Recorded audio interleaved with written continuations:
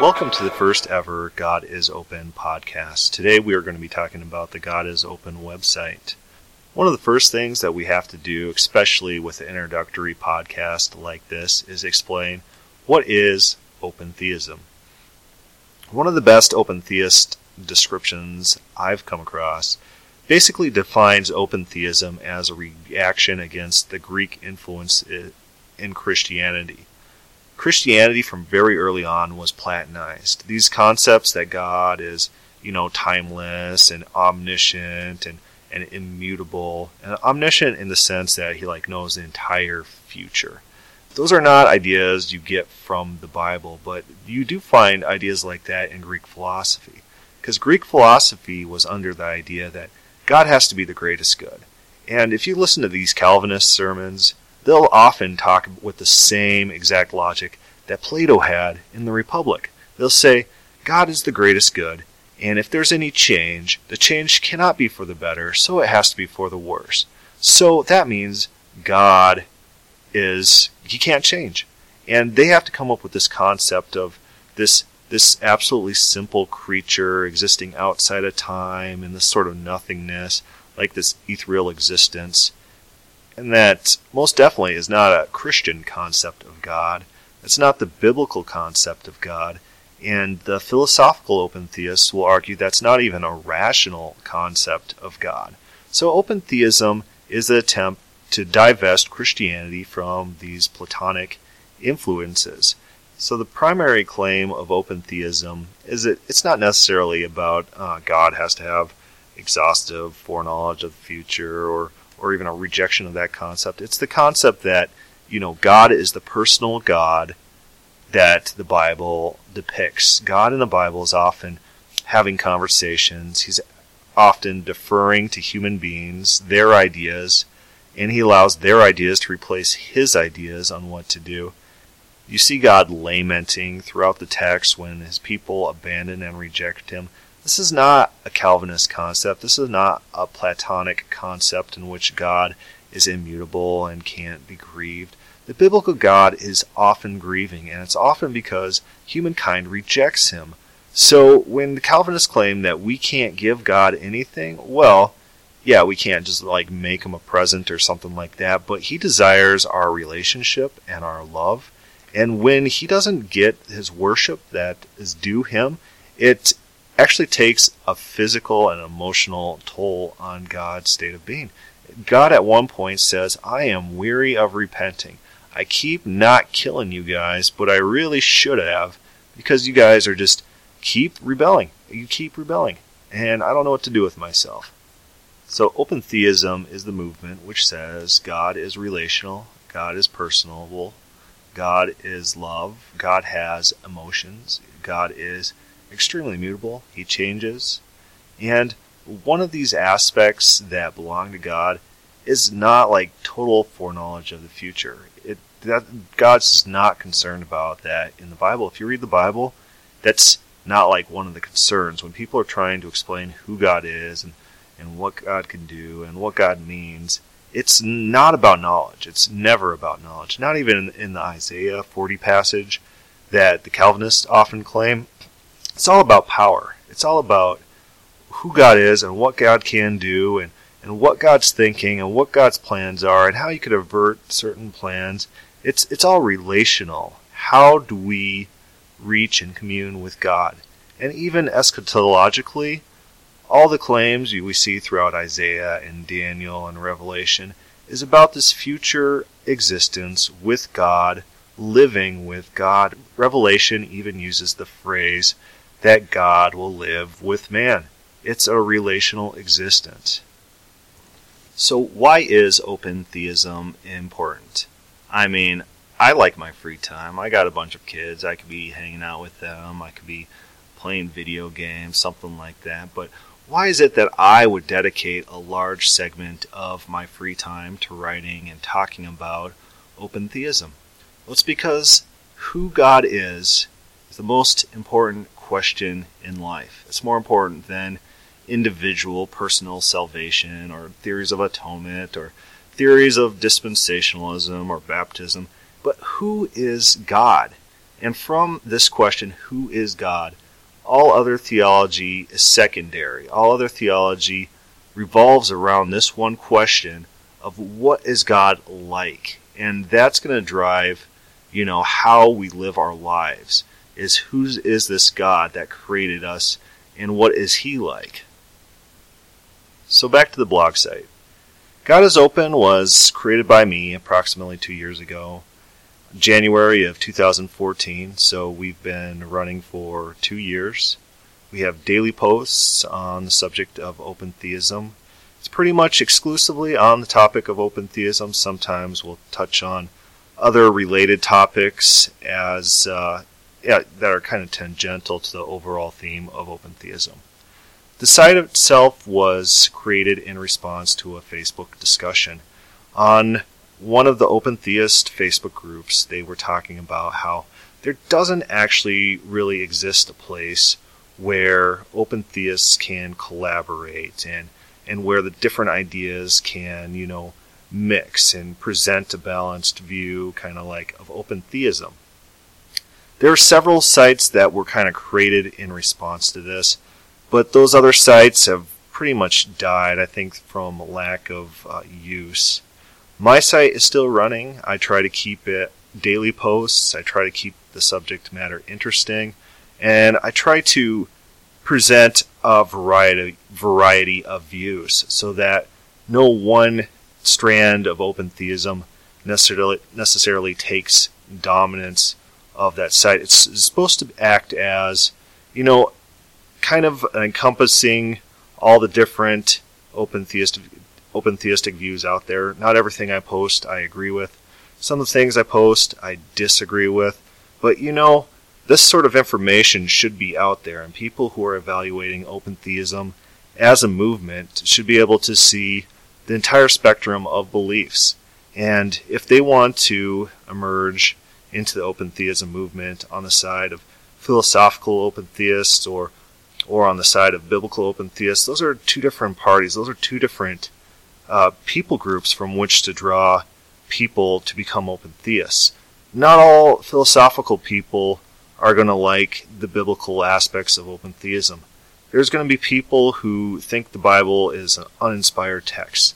They're going to say, the only way to true reason is philosophy. If you could take that path and get to the true nature of who God is, more power to you. So that's why it's important to keep the philosophical side.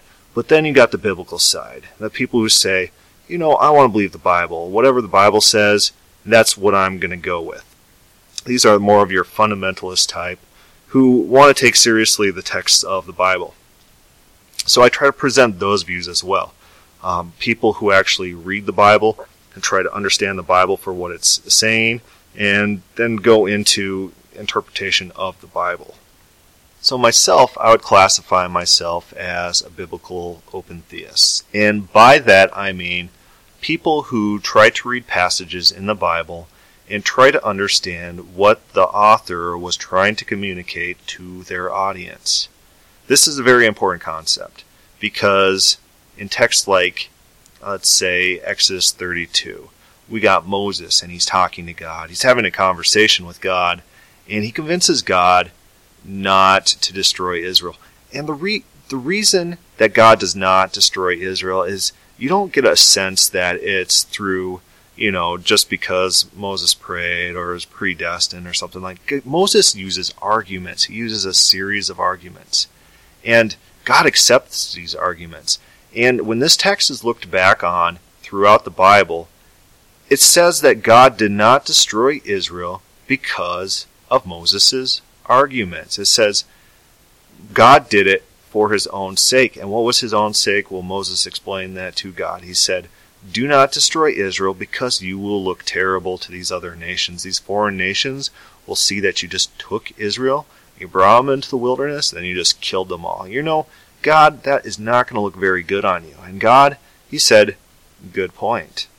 So a philosophical open theist probably wouldn't like that text because, it might suggest that God didn't have present knowledge or that God doesn't think of all things at all times in the forefront of his mind. These weird philosophical concepts that they're not biblical concepts in the least. But if you're trying to build some sort of systematic theology where God is the greatest good, those sorts of arguments appeal to you. The arguments which undermine the text in favor of systematic theology. And so that is the metric between biblical open theists and philosophical open theists.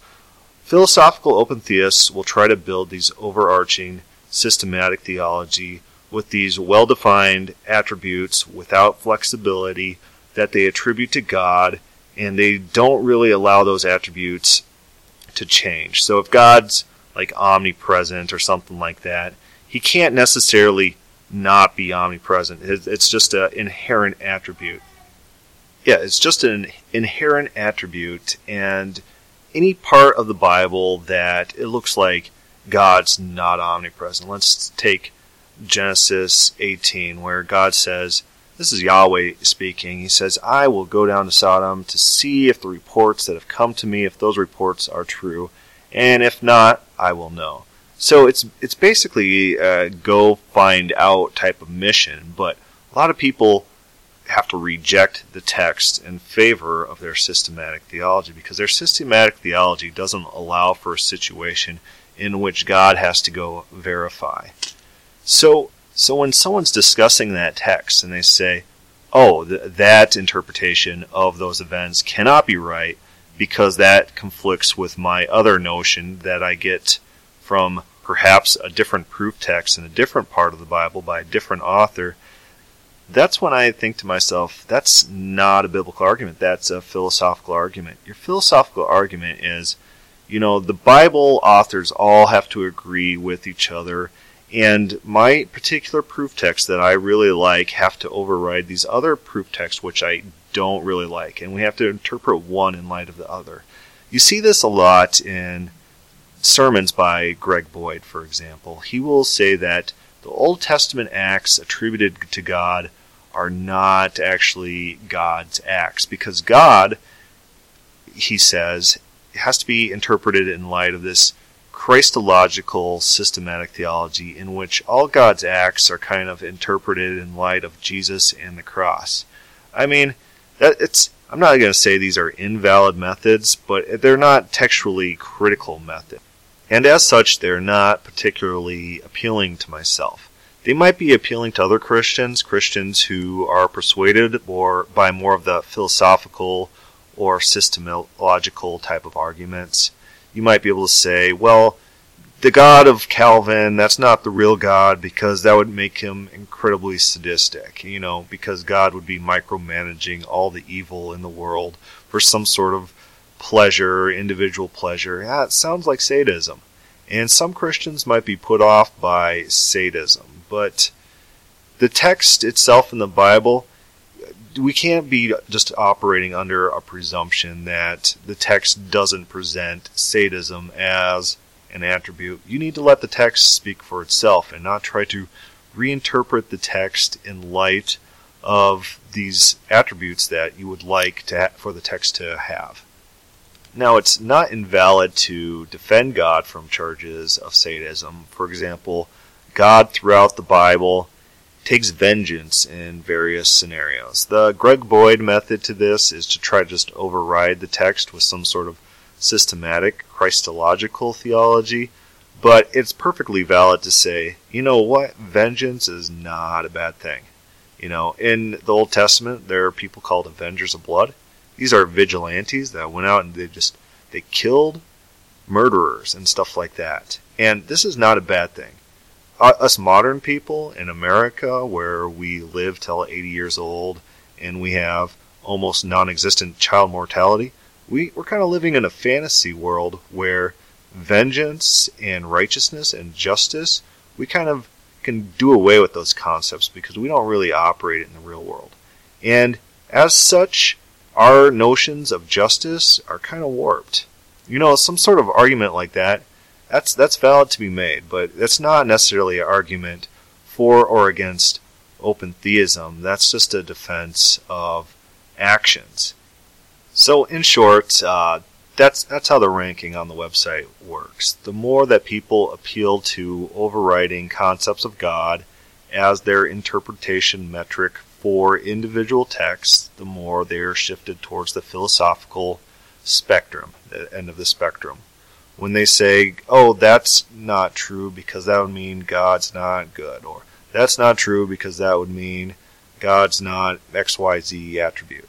That's not really a biblical argument, that's a philosophical argument. You could claim that it contradicts some sort of text, and that's only really a problem when the contradiction's within the same author, because then you know you're probably misreading, because often individual authors do not contradict each other.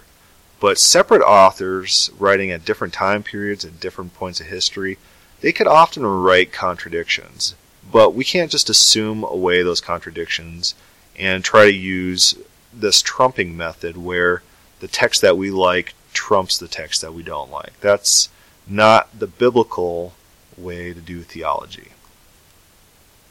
Again, it's not wrong to use systematic theology. It's not wrong to use philosophical theology. And I try to emphasize this on my site. I post blog posts all the time using these philosophical arguments that appeal to the philosophically minded. Just myself, they just don't appeal to me very much.